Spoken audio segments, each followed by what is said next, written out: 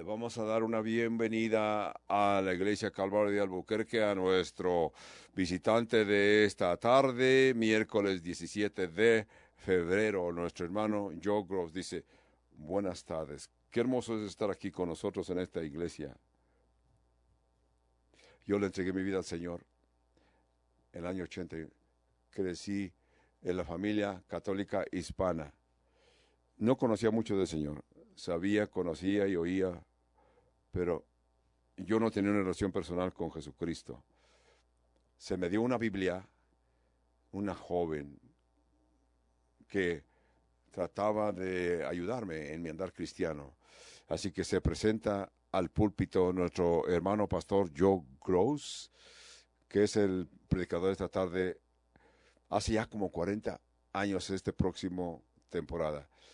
Hoy, yo como un cristiano oía a Skip en el radio como un buen maestro. Hasta que mi esposo y yo apenas éramos novios a ese tiempo y me encontré que estaban teniendo servicios en el teatro. Fuimos al servicio en el teatro. Skip estaba ahí dirigiendo la adoración. Las hermanas Jesús, eran dos hermanas que estaban cantando ahí. Entonces, yo nunca había oído que alguien hablara así de la Biblia. Fue una situación que me abrió los ojos a mí a tal punto, así como yo había crecido en la iglesia católica. Yo recuerdo, no tratando de poner a nadie, ni criticar. Recuerdo cuando, como católico, rezábamos el Padre Nuestro, decía 5 minutos y ya vamos a salir.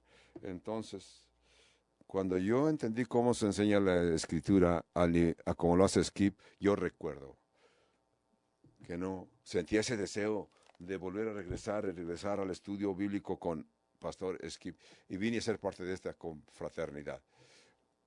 Y soy de Bernalillo. Mucha gente dice, algo bueno va a salir de Bernalillo como de Nazaret. Yo salí de Bernalillo. Por la gracia de Dios, Dios me salvó. Comenzamos esas reuniones de Kingship en Bernalillo. Muchos. Eso fue una verdadera bendición, porque crecimos durante ese tiempo. Ha sido una bendición servirle al Señor siempre. ¿Cuántos de ustedes que me están escuchando son de esta área que crecieron por aquí? Donde ustedes recuerdan, algunos de ustedes más mayores recuerdan, yo puedo decir que ellos, por mi cabello blanco, ¿cuántos de ustedes recuerdan aquel programa en la televisión que se llamaba Dialing for Dollars?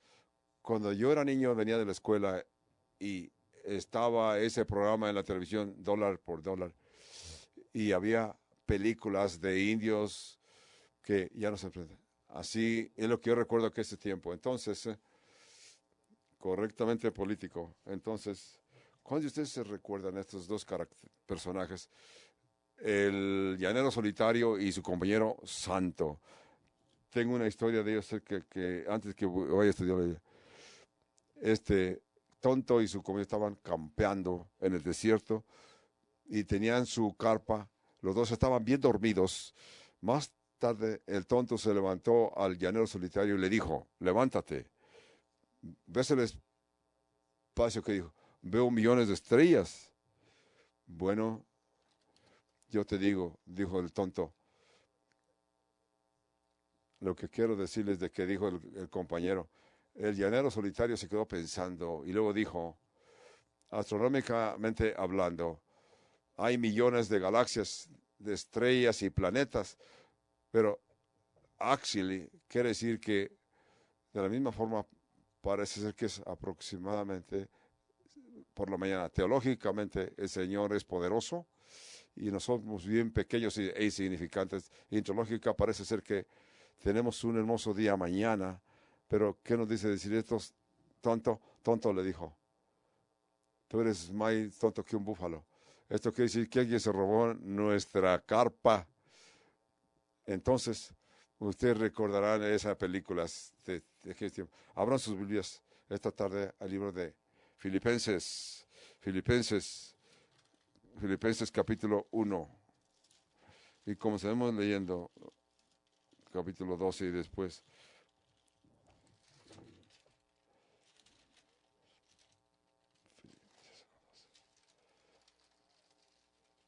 Filipenses 1:12, que dice: quiero pues que sepáis, hermanos, que las cosas que me han sucedido han redundado más bien para el progreso del Evangelio, de tal manera que mis prisiones se han hecho patentes en Cristo en todo pretorio y a todos los demás, y a mayoría de los hermanos, cobrando ánimo en el Señor, son más mis prisiones. Se atreven mucho más a hablar la palabra sin temor. Algunos a la verdad predican a Cristo por envidia y contienda, pero otros por buena voluntad. Los unos anuncian a Cristo por contención o sinceridad, pensando añadir aflicciones a mis prisiones, pero los otros por amor saben que estoy puesto para la defensa del Evangelio, que no obstante, de toda manera y por pretexto o por verdad, Cristo es anunciado, y en esto me gozo y me gozaré aún. Pensamos en todo esto porque ¿quién lo escribió? ¿A quién se lo escribió? La palabra que aparece aquí es, diccionario lo dice, inspiración, el acto de poder, de mover intelectualmente la emoción. El ser inspirado también, algo que inspira o influye. En la palabra que sigue después de la palabra en diccionario es la palabra inspiración. Quiere decir influenciar movimiento en una inspiración supernatural para animar a un animal. Es como yo me siento en este libro de Filipenses. Por la razón que yo me siento de esta manera es que esto me inspira. Pablo está escribiendo este libro, y está escribiendo Pablo de una prisión en Roma. Está en una prisión por el hecho de que fue fiel al Evangelio en todo el tiempo. No solamente esto, él vio las circunstancias como providencias divinas. En lugar de sentirse triste, él la veía como una oportuna divina, una cita divina, una bendición o una puerta abierta para compartir el Evangelio. Entonces, simplemente se sintió inspirado. Pablo definitivamente no estaba disculpándose, diciendo, permítanme lo difícil que es estar en estos momentos, en esta prisión. No es lo que está diciendo. Podemos ver que Pablo estaba hablando acerca de Jesús, y eso me inspira. Nuestro enfoque debe ser siempre en este mundo, cómo nos comportamos y cómo vamos a ver las circunstancias. En verso 12 y 15, notemos lo que dice. En el verso 12, quiero que sepáis, hermanos, que las cosas que me han sucedido han redundado más para bien del progreso del Evangelio, de tal manera que mis prisiones se han hecho patentes en Cristo en todo el pretorio y a todos los demás.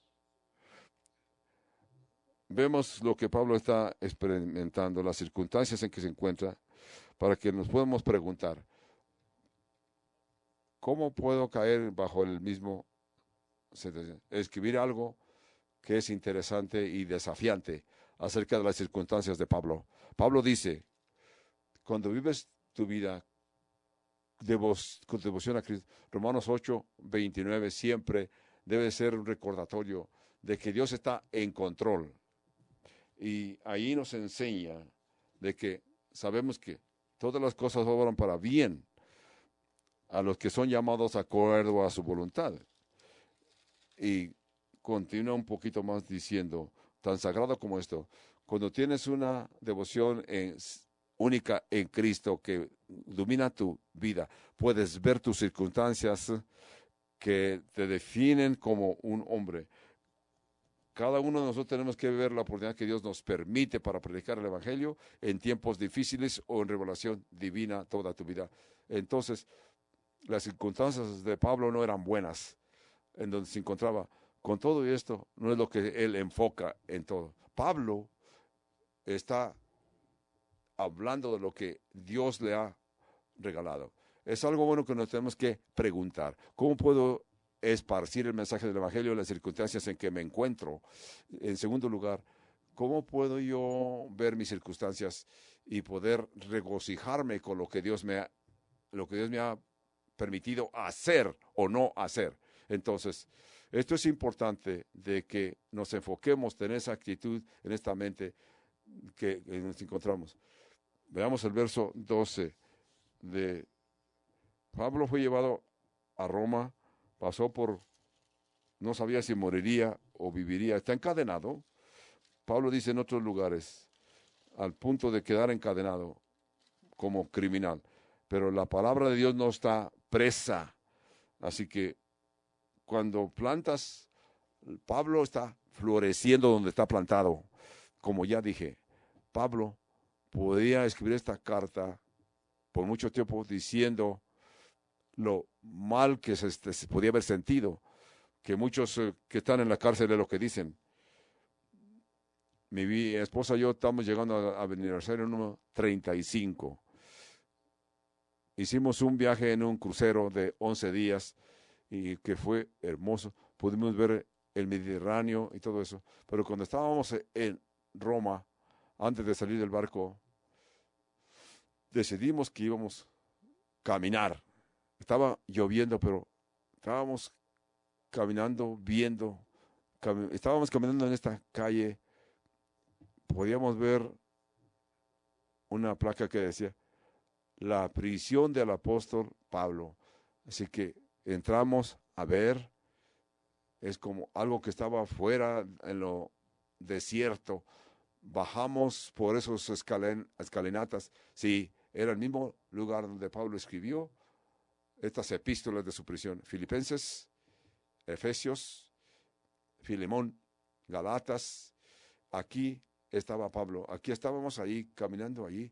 Estoy admirado, porque este es horrible, oscuro, un lugar horrible, caminando ahí por esos lugares. Había otras parejas con nosotros que traían también. Nos quedamos sorprendidos.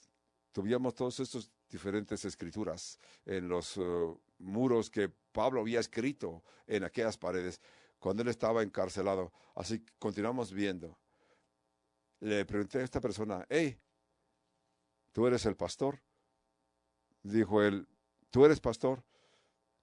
Y fuimos y nos abrazamos los dos, como si hubiéramos estado en Disneylandia, porque los dos nos encontramos que éramos pastores. Es un lugar maravilloso. Estamos en aquel lugar donde Pablo de veras escribió sus cartas. Es cuando lo ves ese lugar, no es como un hotel de lujo. Entonces es un lugar horrible. Aquí, Pablo, en medio de esa persecución, tenía una actitud hermosa, su perspectiva, y se enfocaba en lo espiritual, no en lo carnal. Repito, se concentraba en lo espiritual y no en lo carnal. Yo creo que esto es maravilloso pensar en esto. Cuando vemos nuestras circunstancias, las circunstancias que nos encontramos en nuestra vida, nuestra actitud y nuestra mente es espiritual o es carnal. Entonces, si tú eres una persona que piensas en el reino de Dios como Pablo es lo que hacía, entonces naturalmente que tienes una mente espiritual. Pero si eres una persona que te preocupas y te concentras en la tristeza, todo lo que está sucediendo en tu vida lo vas a ver con los ojos de Dios y le vas a decir, Señor, dime qué me quieres enseñar mientras estás pasándome por esta circunstancia. Y esa es la razón que estoy aquí, para tu gloria. Entonces, Pablo tenía su mente en el reino. Entonces, anima a los creyentes de Filipos a que no pongan en la mente sus circunstancias, sino que, porque lo que Pablo está diciendo, estamos en Romanos 8:28, y sucedió que esto sirvió para que el evangelio se extienda. Usted recordará la historia de José, el hijo de Jacobo. Es una historia maravillosa que nos hace suspirar profundamente, que ustedes lo han oído en muchas predicaciones.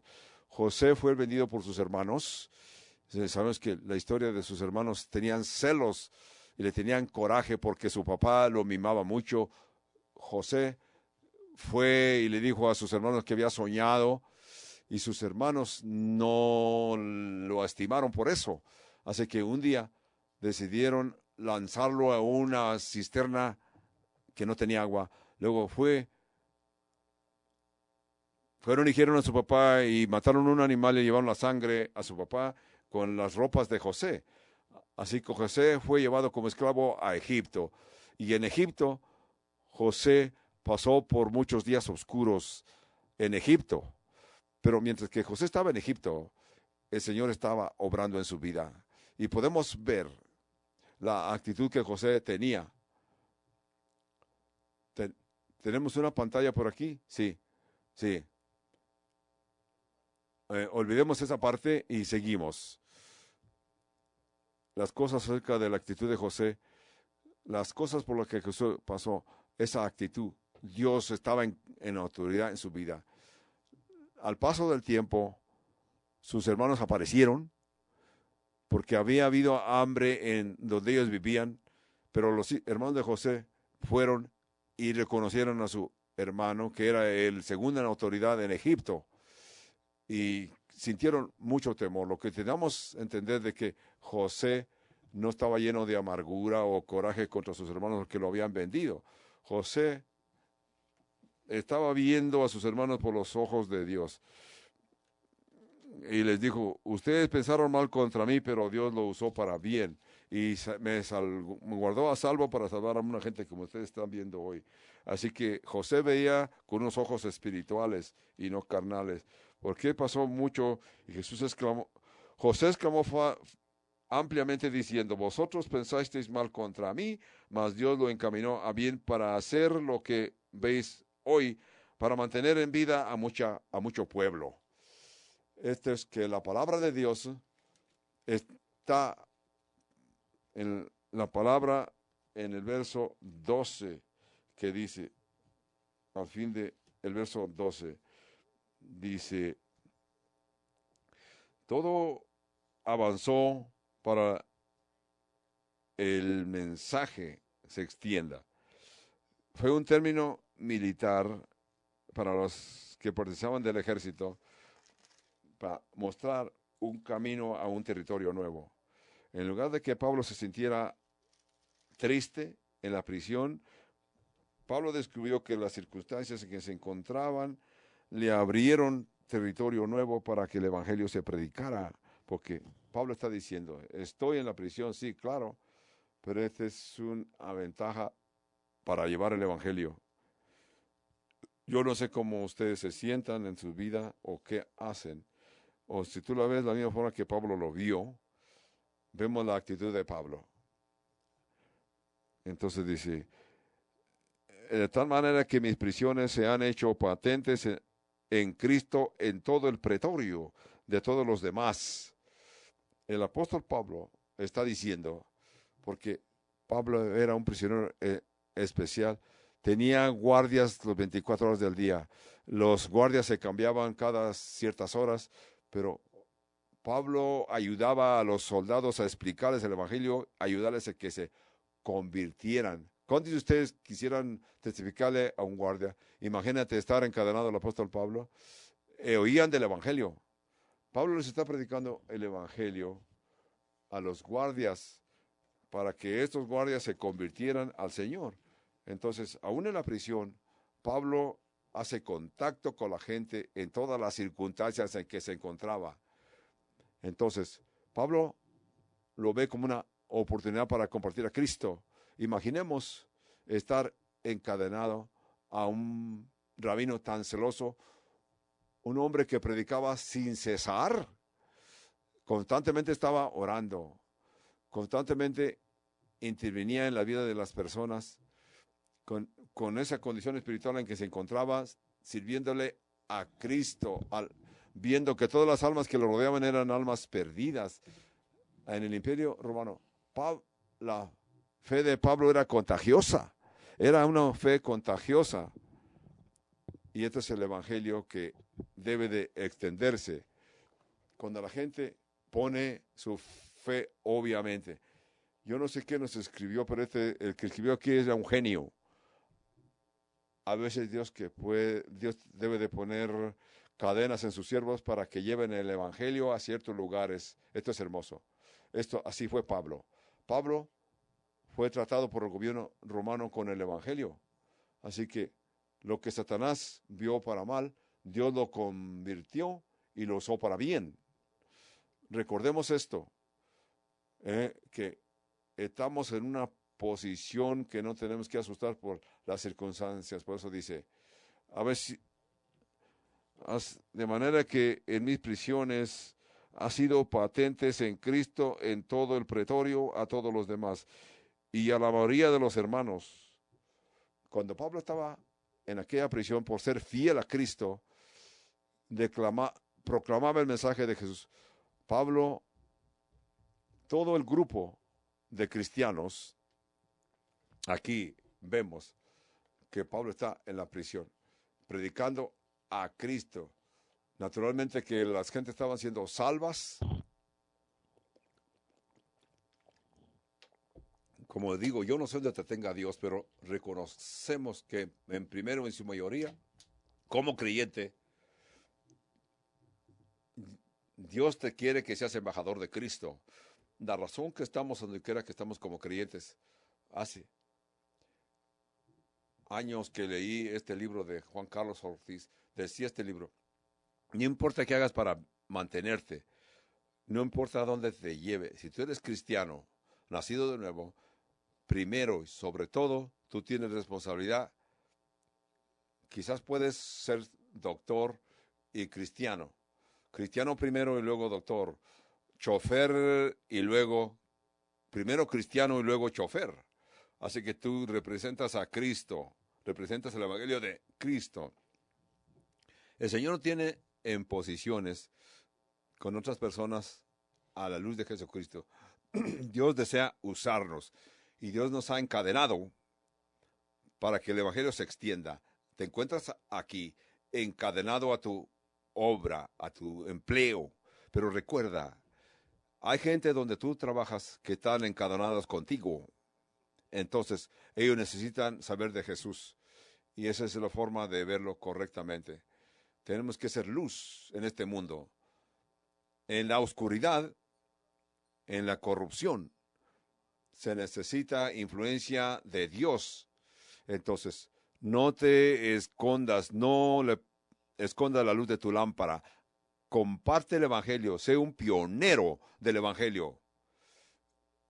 Cuando yo vivía aquí en Albuquerque, yo trabajé en Honeywell y trabajé Honeywell por 8 años. El primer trabajo que tuve en Honeywell trabajaba en la bodega y hasta que me cambiaron a otra posición diferente. Cuando tuve que aprender cosas nuevas para ver las computadoras, para ver los planos y me cambiaron. Así que este trabajo me sentía contento. Me estaba sentado cerca de ella, una empleada. Aquella empleada, día tras día, por 2 años. Entonces, lo que sucedió aquí, su nombre era Alicia, era persona atea, odiosa, y yo era cristiano. Pero ella no era cristiana. Odiaba a los cristianos, odiaba la cristiandad, se burlaba de la Biblia.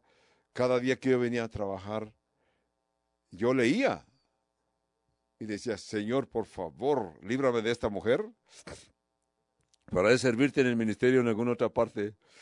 El Señor me dijo, te tengo donde quiero que estés para que seas luz para Alicia. Yo siempre oraba antes de ir a trabajar y le decía, Señor, dame palabras que decirle. Cualquiera que sea el significado, dame palabras para hablar con esta mujer.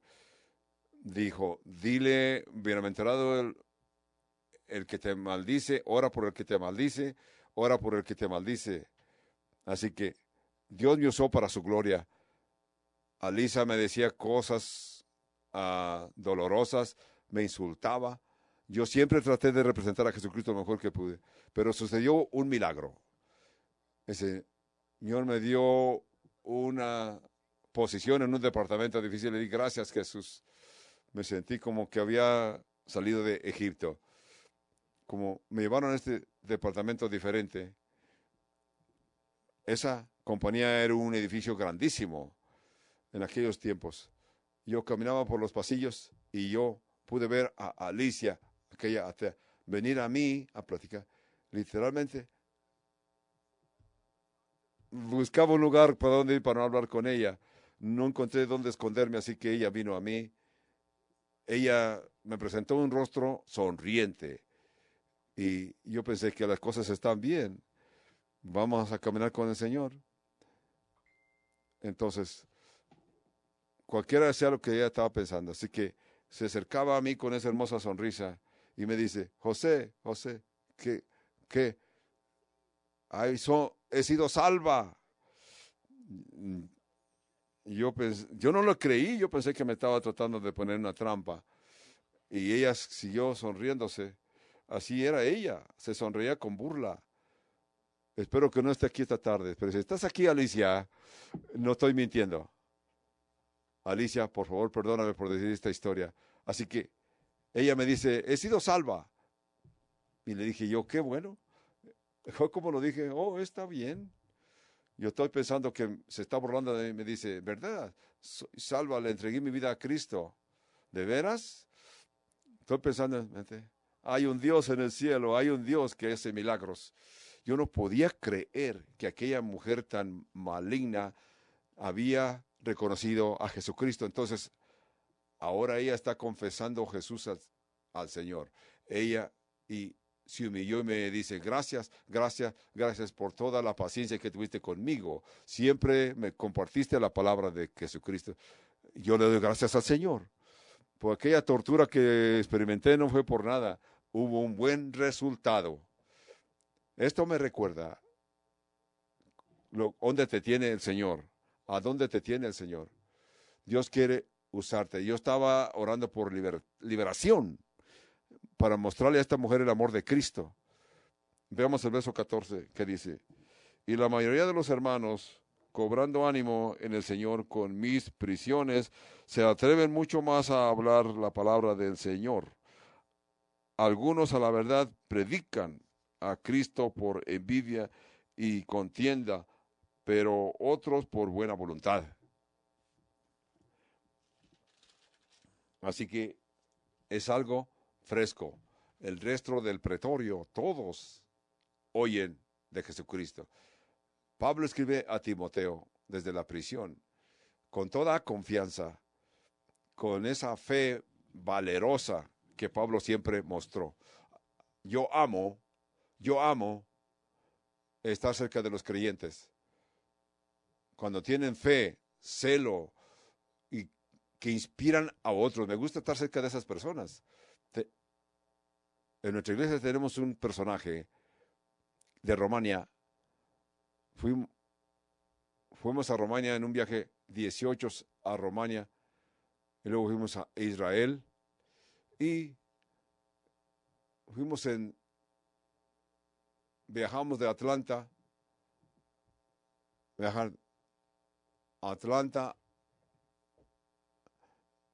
este personaje que todos estamos callados ahí, y él se levantó y con todo valor comenzó a predicar el evangelio y está diciendo, vamos a morir, estos se van a enojar. Él continuó predicando. Muchas gentes se levantaron y él siguió predicando. Él siguió con ellos. Y lo que dijo, cuando ustedes en este grupo que están aquí quieren ir al cielo, levanten sus manos. ¿Cuántos de ustedes quieren ir al infierno? Levanten sus manos. Yo estoy observando todo aquello. ¿Qué valor tiene este hombre? Él continúa predicando. Y dice, ¿cuántos quieren ir al cielo? ¿Cuántos quieren ir al infierno? Y uno se levantó y dijo, yo simplemente quisiera ir a Chicago. Él tenía ese valor, yo pensé, el no temer, de poder predicar sin temor a gentes que no conoces. Me gusta estar cerca de ese tipo de personajes porque eso me inspira, me da visión, me da valor y que no siente temor de decirte es otro de Jesús. Pablo tiene celo por Jesús, así que yo quiero estar con cristianos que contagian su cristianismo.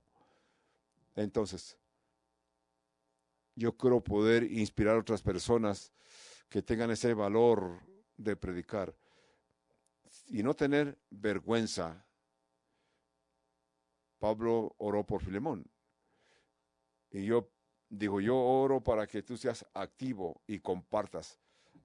Algo más también sucedió en esta historia de que fue diseñado. Pablo hizo algo bueno, no solamente inspiraba a los incrédulos, sino también confrontaba la oposición. Mucha gente, los cristianos, se desaniman cuando son atacados.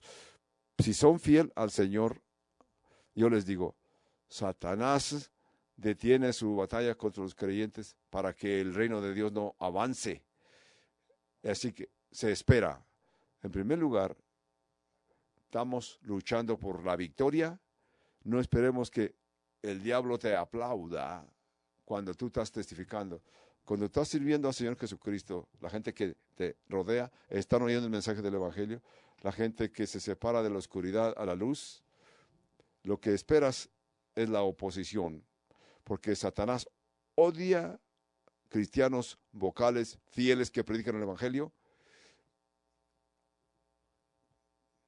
Si eres un hipócrita, Satanás no te va a molestar, porque odia.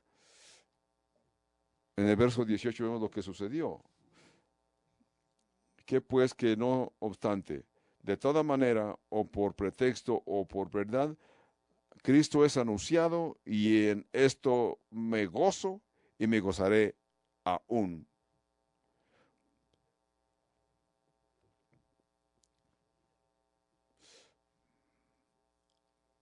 Se repite el verso 18, después de leer el 17. Pero los otros por amor me regocijo, es lo que está diciendo Pablo. Entonces, no sabemos si eran judíos legalistas. Entonces, ellos se animaban tratando que la situación de Pablo fuera peor, más dolorosa. Les puedo decir, y tú eres un cristiano fiel, entiende que va a haber gente que no te quieren. Allí donde yo vivo, hay gente que los oigo siempre. Odio a ese pastor, yo sé. De veras, hay gentes que nunca he hablado con ellos, pero sí he oído que ellos me odian. Comparto con ellos la enseñanza del Evangelio. Hay veces que vas a ser odiado. La gente no te va a aceptar porque predicas a Jesús. Jesús dijo que así sería. Jesús dijo, el mundo los va a odiar porque ya me odiaron a mí. Eso es lo que sucede a veces. Pero sucede. Cuando predicamos el Evangelio, muchas veces vamos a tener enemigos. De esta forma trataban de perseguir al apóstol Pablo porque eran malignos, eran gentes que tenían ambición a contra del Evangelio. Pablo lo que está haciendo es maravilloso y me sorprende. Su actitud por ellos no era de venganza. Veamos lo que dice en el verso 18. Que pues, que no obstante, que por todas maneras o por pretexto o por verdad, Cristo es anunciado, y en esto me gozo y me gozaré aún. Así que Pablo está contento por el hecho de que Jesús ha sido predicado, proclamado. Otras Biblias modernas dicen, ¿qué importan? Ya sea que sus motivos sean verdad o no. Jesucristo ha sido presentado y predicado, entendamos. Y por esto me regocijo. Es una forma de poder ver cómo predicar el Evangelio. Quizás no te gusten los motivos de la persona, quizás no lo acepte. Quizás no mensaje su método de predicar el Evangelio. Pero si están predicando a Cristo, por Dios,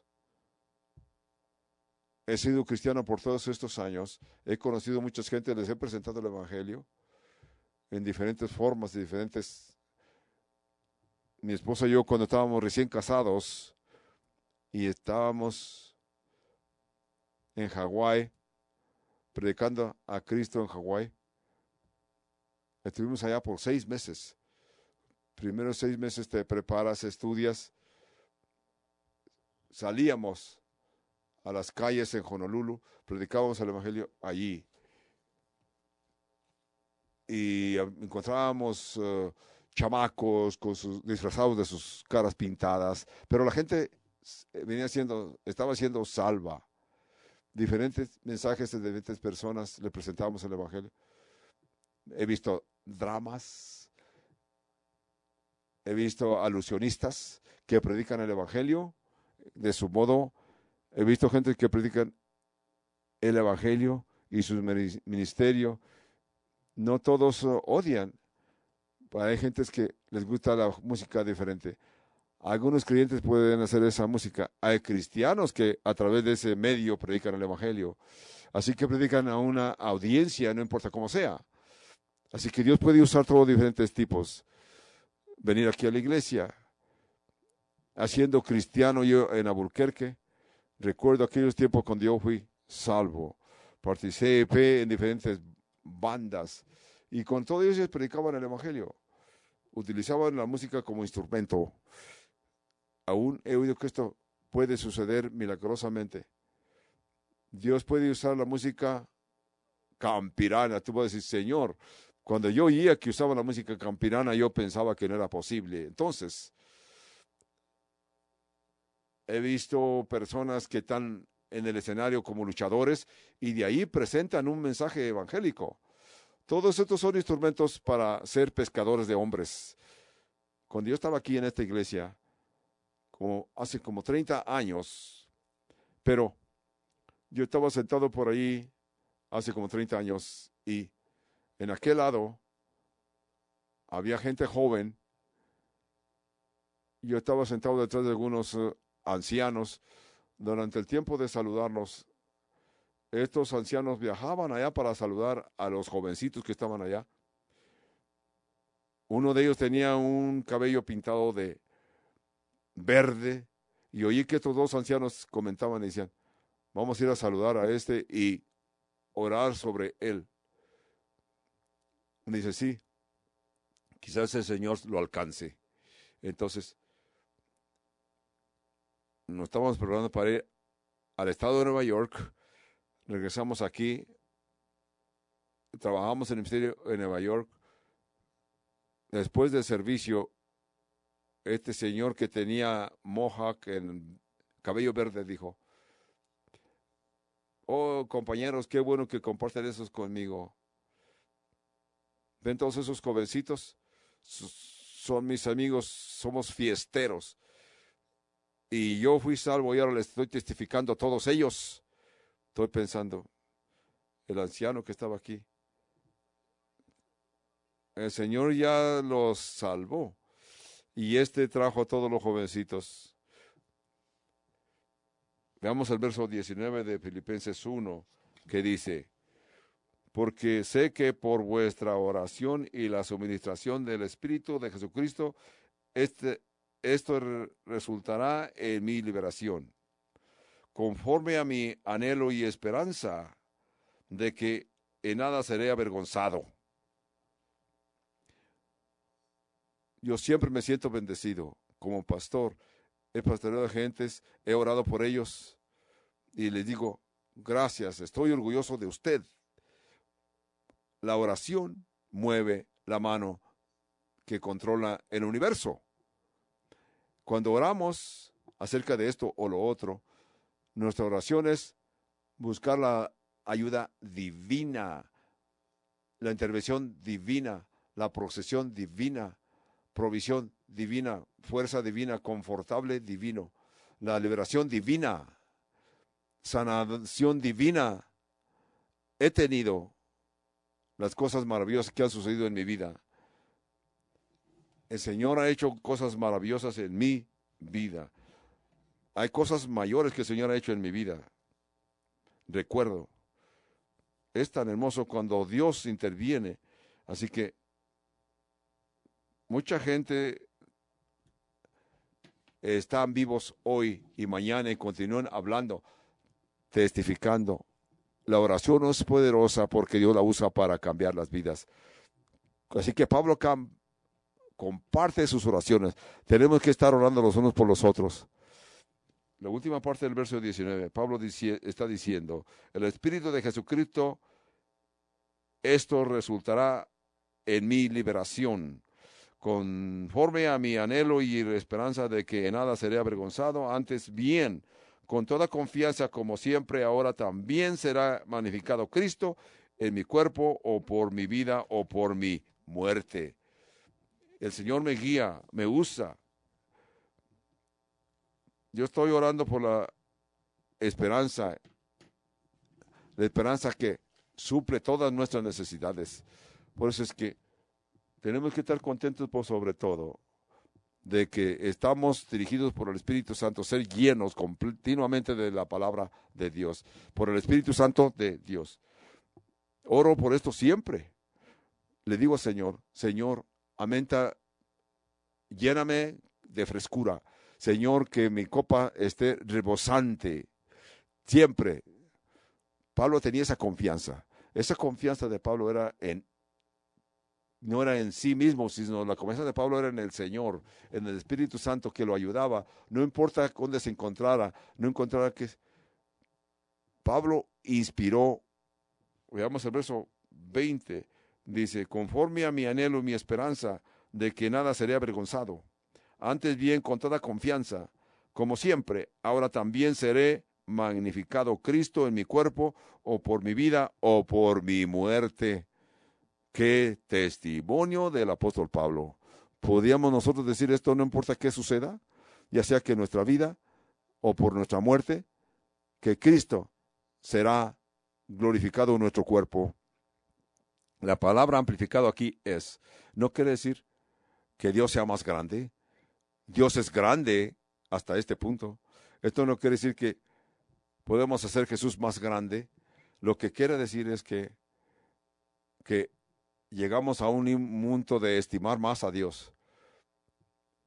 Una persona dijo, ¿cómo Cristo puede ser magnificado? Magnificado por nuestros labios, por el testimonio de Él. Magnificado por sus manos, como siervos fieles. Dios va a ser magnificado cuando salemos y nos llama a trabajar. Dios va a ser magnificado con nuestra oración para su reino y su voluntad. Va a ser magnificado mostrándonos la necesidad de otras personas. Va a ser magnificado por los sufrimientos. Será magnificado por su propio sacrificio y su servicio. Será magnificado por el dador generoso. Será magnificado por el amor que muestras a tu prójimo. Aquí Pablo está diciendo que de ninguna forma se va a avergonzar, sino que tendrá el valor y Jesús será magnificado. Pablo está diciendo, lo voy a parafrasear lo que Pablo está queriendo decir. Yo quiero vivir para mi vida, para Jesús, sin sostener nada. Quiero vivir para Él y morir para Él. Quiero que Jesús sea glorificado. Ese compromiso que Pablo sentía estaba vendido 100% a Cristo. Vendido 100% como mártir. La meta de Pablo y su pasión era enfocado en Jesús. Eso es lo único que él pensaba. Veamos el verso 21 que dice, porque para mí el vivir es Cristo y el morir es ganancia. Yo me pregunto, ¿cuántos de nosotros podríamos tener y poder decir esto y de veras poder decir que esta iglesia en los Estados Unidos, he leído mucho acerca de cristianos en India, China, Irán, Pakistán, Egipto? Hay tantos de ellos, están completamente comprometidos, no solo viven por Jesús, sino han muerto por Jesús. Muchos misioneros que nosotros los ayudamos económicamente, lo entregan todo, entregan su vida, sus casas y todo, y se mueven a otros países para predicar el evangelio. Tratan de alcanzar a los hindús, a los musulmanes, y cuando se van, muchos de estas personas nunca regresan a su pueblo. Nunca podrán ver a sus familias otra vez. Muchos de esos se comprometen posiblemente porque es lo que sucede a muchos cristianos que son fieles en Cristo. Ustedes habrán oído las historias que han presentado Skip en Arabia, de estos misioneros en Monrovia. Se vendieron como esclavos.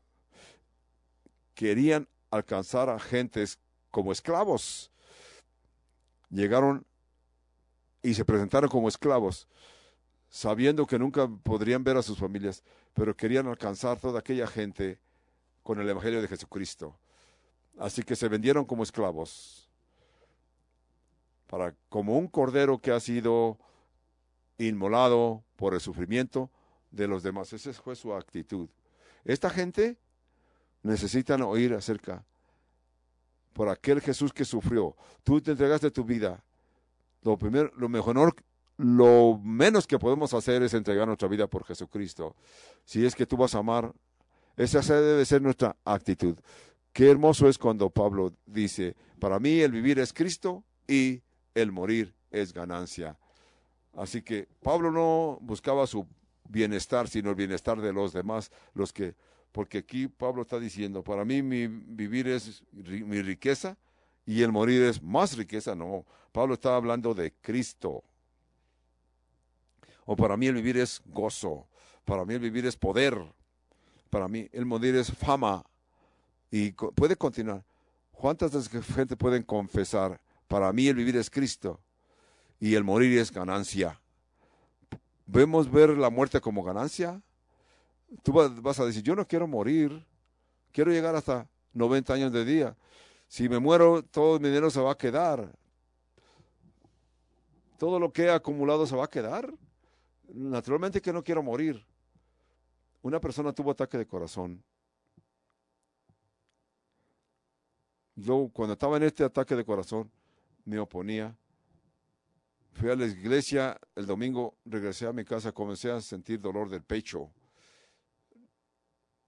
Regresé a mi casa, estábamos viendo juegos de básquetbol en la televisión, observando el básquetbol. Yo continuaba con ese dolor de corazón. Me tomé una pastilla, continué observando el juego. Después de que tomé aspirinas cada 2 horas, le dije a mi esposa, tengo dolores de corazón, no me siento bien. Tenía yo esas pastillas contra el corazón. Yo no quiero tomar eso porque sé que eso trae dolor de cabeza. Entonces que no me la tomé. Estaba adolorido, aunque me sentía callado.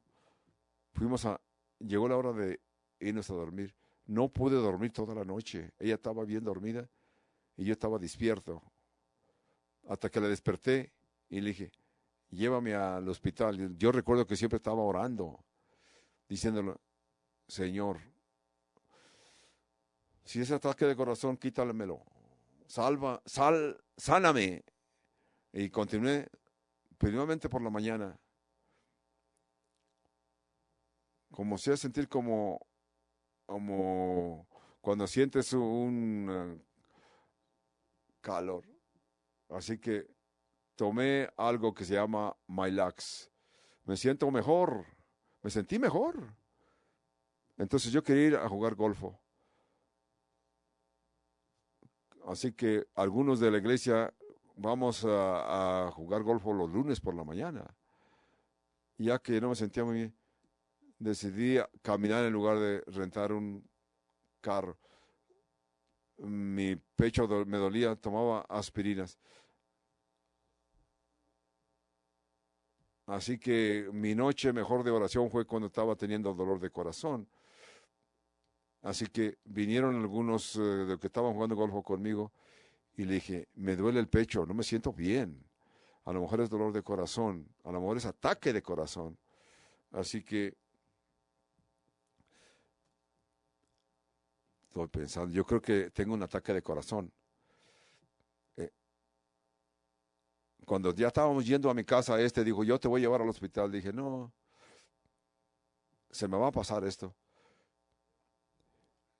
Fuimos a tomar nieve del Dairy Queen y me dice, te voy a llevar al hospital. Dije, no, estoy sudando, no quiero morir. Permíteme ir a mi casa y bañarme. Entré a mi casa mi casa, cuando llegué a mi casa, mi esposa me ve y dice que estaba yo sudando, me veía mal, me sentía horrible. Dije, me voy a bañar y luego vamos al hospital. Si me muero de verdad, no quiero estar encuerado sin bañarme. Yo estaba planeando para adelante. Entonces, me bañé y me llevaron al hospital. Una cosa aprendí cuando llegas al hospital. Si tú tienes dolor de corazón, te ponen enfrente inmediatamente. Me llevaron al frente, me llevaron al frente. Me están preguntando y la enfermera que estaba encargada me está checando. Estaba teniendo ataque de corazón. Uno de esos dolores de corazón como lo tenía Senfer.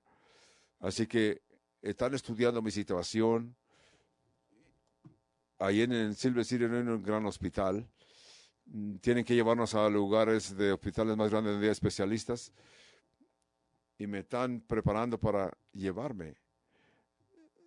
Me llevaron en un helicóptero. Siempre me he preguntado cómo se siente en un helicóptero, pero no de esta manera. Me vistieron con la sotana, me pusieron allí. Uno de los ancianos de la iglesia estaba conmigo. Parece que era una película. Le dije yo, si no me sano, diles a todos que yo los amo. Aquel hombre comenzó a llorar.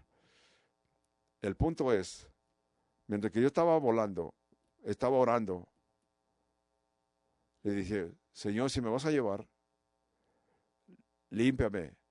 Cuando esté frente a ti, yo no tenga vergüenza, que yo he sido lavado por tu sangre. Señor, si tú quieres llevarme, yo me quiero quedar. Yo le dije, Señor, quiero quedarme porque tengo un automóvil nuevo que quiero disfrutar. Yo no le dije, quiero quedarme porque quiero estar con mi esposa. Quiero estar con la iglesia, proclamar el evangelio. Quiero poder seguir sirviéndote. Estamos volando. Recuerdo que el piloto era cristiano, una de las enfermeras eran cristianas y el hermano que estaba conmigo, así que todos estaban orando por mí. Yo pensé, por lo menos voy a tener la dicha de volar en un helicóptero. El piloto dijo, nos faltan 5 minutos. Yo continuaba en oración en la presencia del Señor. Si voy a vivir todavía esos 5 minutos, me decían que mi corazón podía detenerse a cualquier momento. Lo hermoso de esta historia es que cuando llegamos ahí a ese hospital a donde debíamos de ir, el doctor vino y siempre dijo, esperaste mucho, debías de haber venido más pronto. Yo estaba negando, me fui a jugar golfo. Entonces, ahora tu corazón está dañado. Hay mayor y menor, pero tu corazón ha quedado dañado, muy dañado.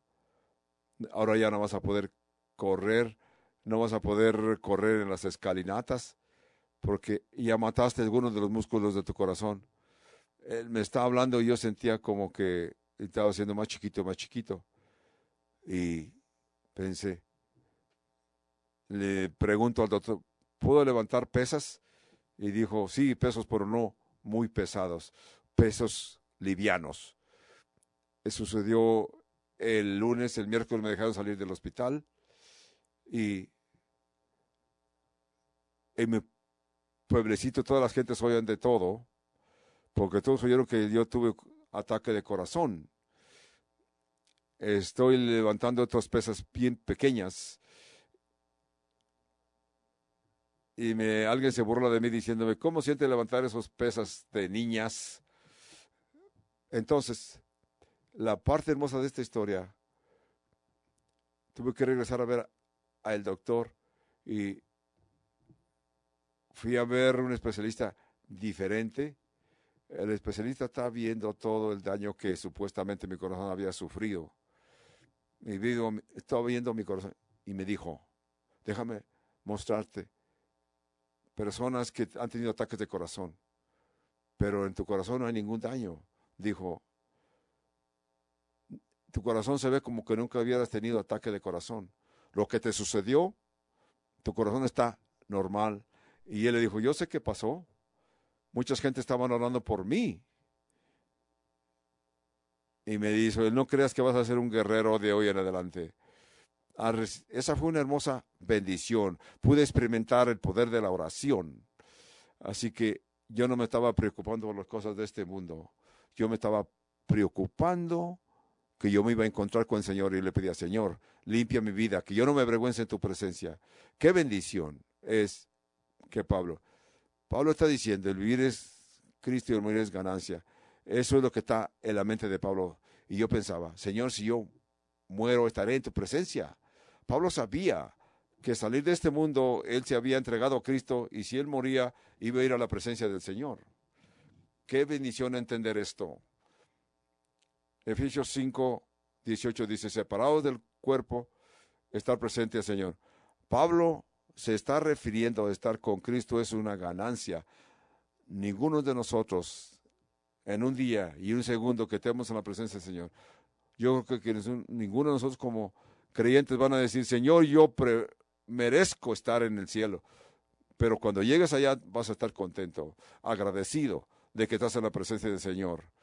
Así que Pablo está diciendo, verso 22 dice, mas si el vivir en la carne resulta para mí en beneficio de la obra, no sé entonces qué escoger, porque de ambas cosas estoy puesto en estrecho, porque Pablo reconocía de que se sentía estrecho, teniendo deseo de partir y estar con Cristo, lo cual es muchísimo mejor. Pero quedar en la carne es más necesario por causa de vosotros. Así que Pablo está diciendo que no teme morir, porque él sabe a dónde va. Dice, pero quedar en la carne es más necesario por causa de vosotros. Ustedes, filipenses, saben que soy bendición para ustedes, porque les estoy exhortando, los estoy animando a que reconozcan más y más al Señor. Y confío en esto, de que si quedare, aún permaneceré con todos vosotros para vuestro provecho y gozo de la fe, para que abunde vuestra gloria en mí, en Cristo Jesús, por mi presencia, otra vez estaré con vosotros.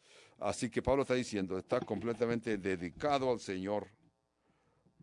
La confianza de Pablo era, sé y creo que el Señor me va a guardar. Veamos el verso 27. Solamente que os comportéis como es digno del Evangelio de Cristo, para que, o sea, que vaya a veros o que esté ausente, oiga de vosotros que estáis firmes en el mismo espíritu, combatiendo unánimes por la fe del Evangelio de Cristo. Qué exhortación para todo cristiano.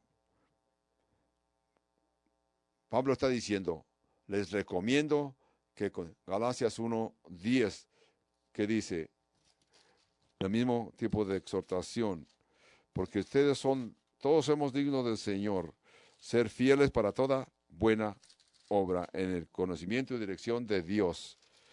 Así debemos de pensar todos los cristianos, ser obedientes y glorificar al Señor, para que nosotros vivamos una vida digna porque todos tus días, que tus conversaciones sean el Evangelio de Cristo. Vivir en cierto modo de que tú puedas transmitir el mensaje del Evangelio. El ser cristiano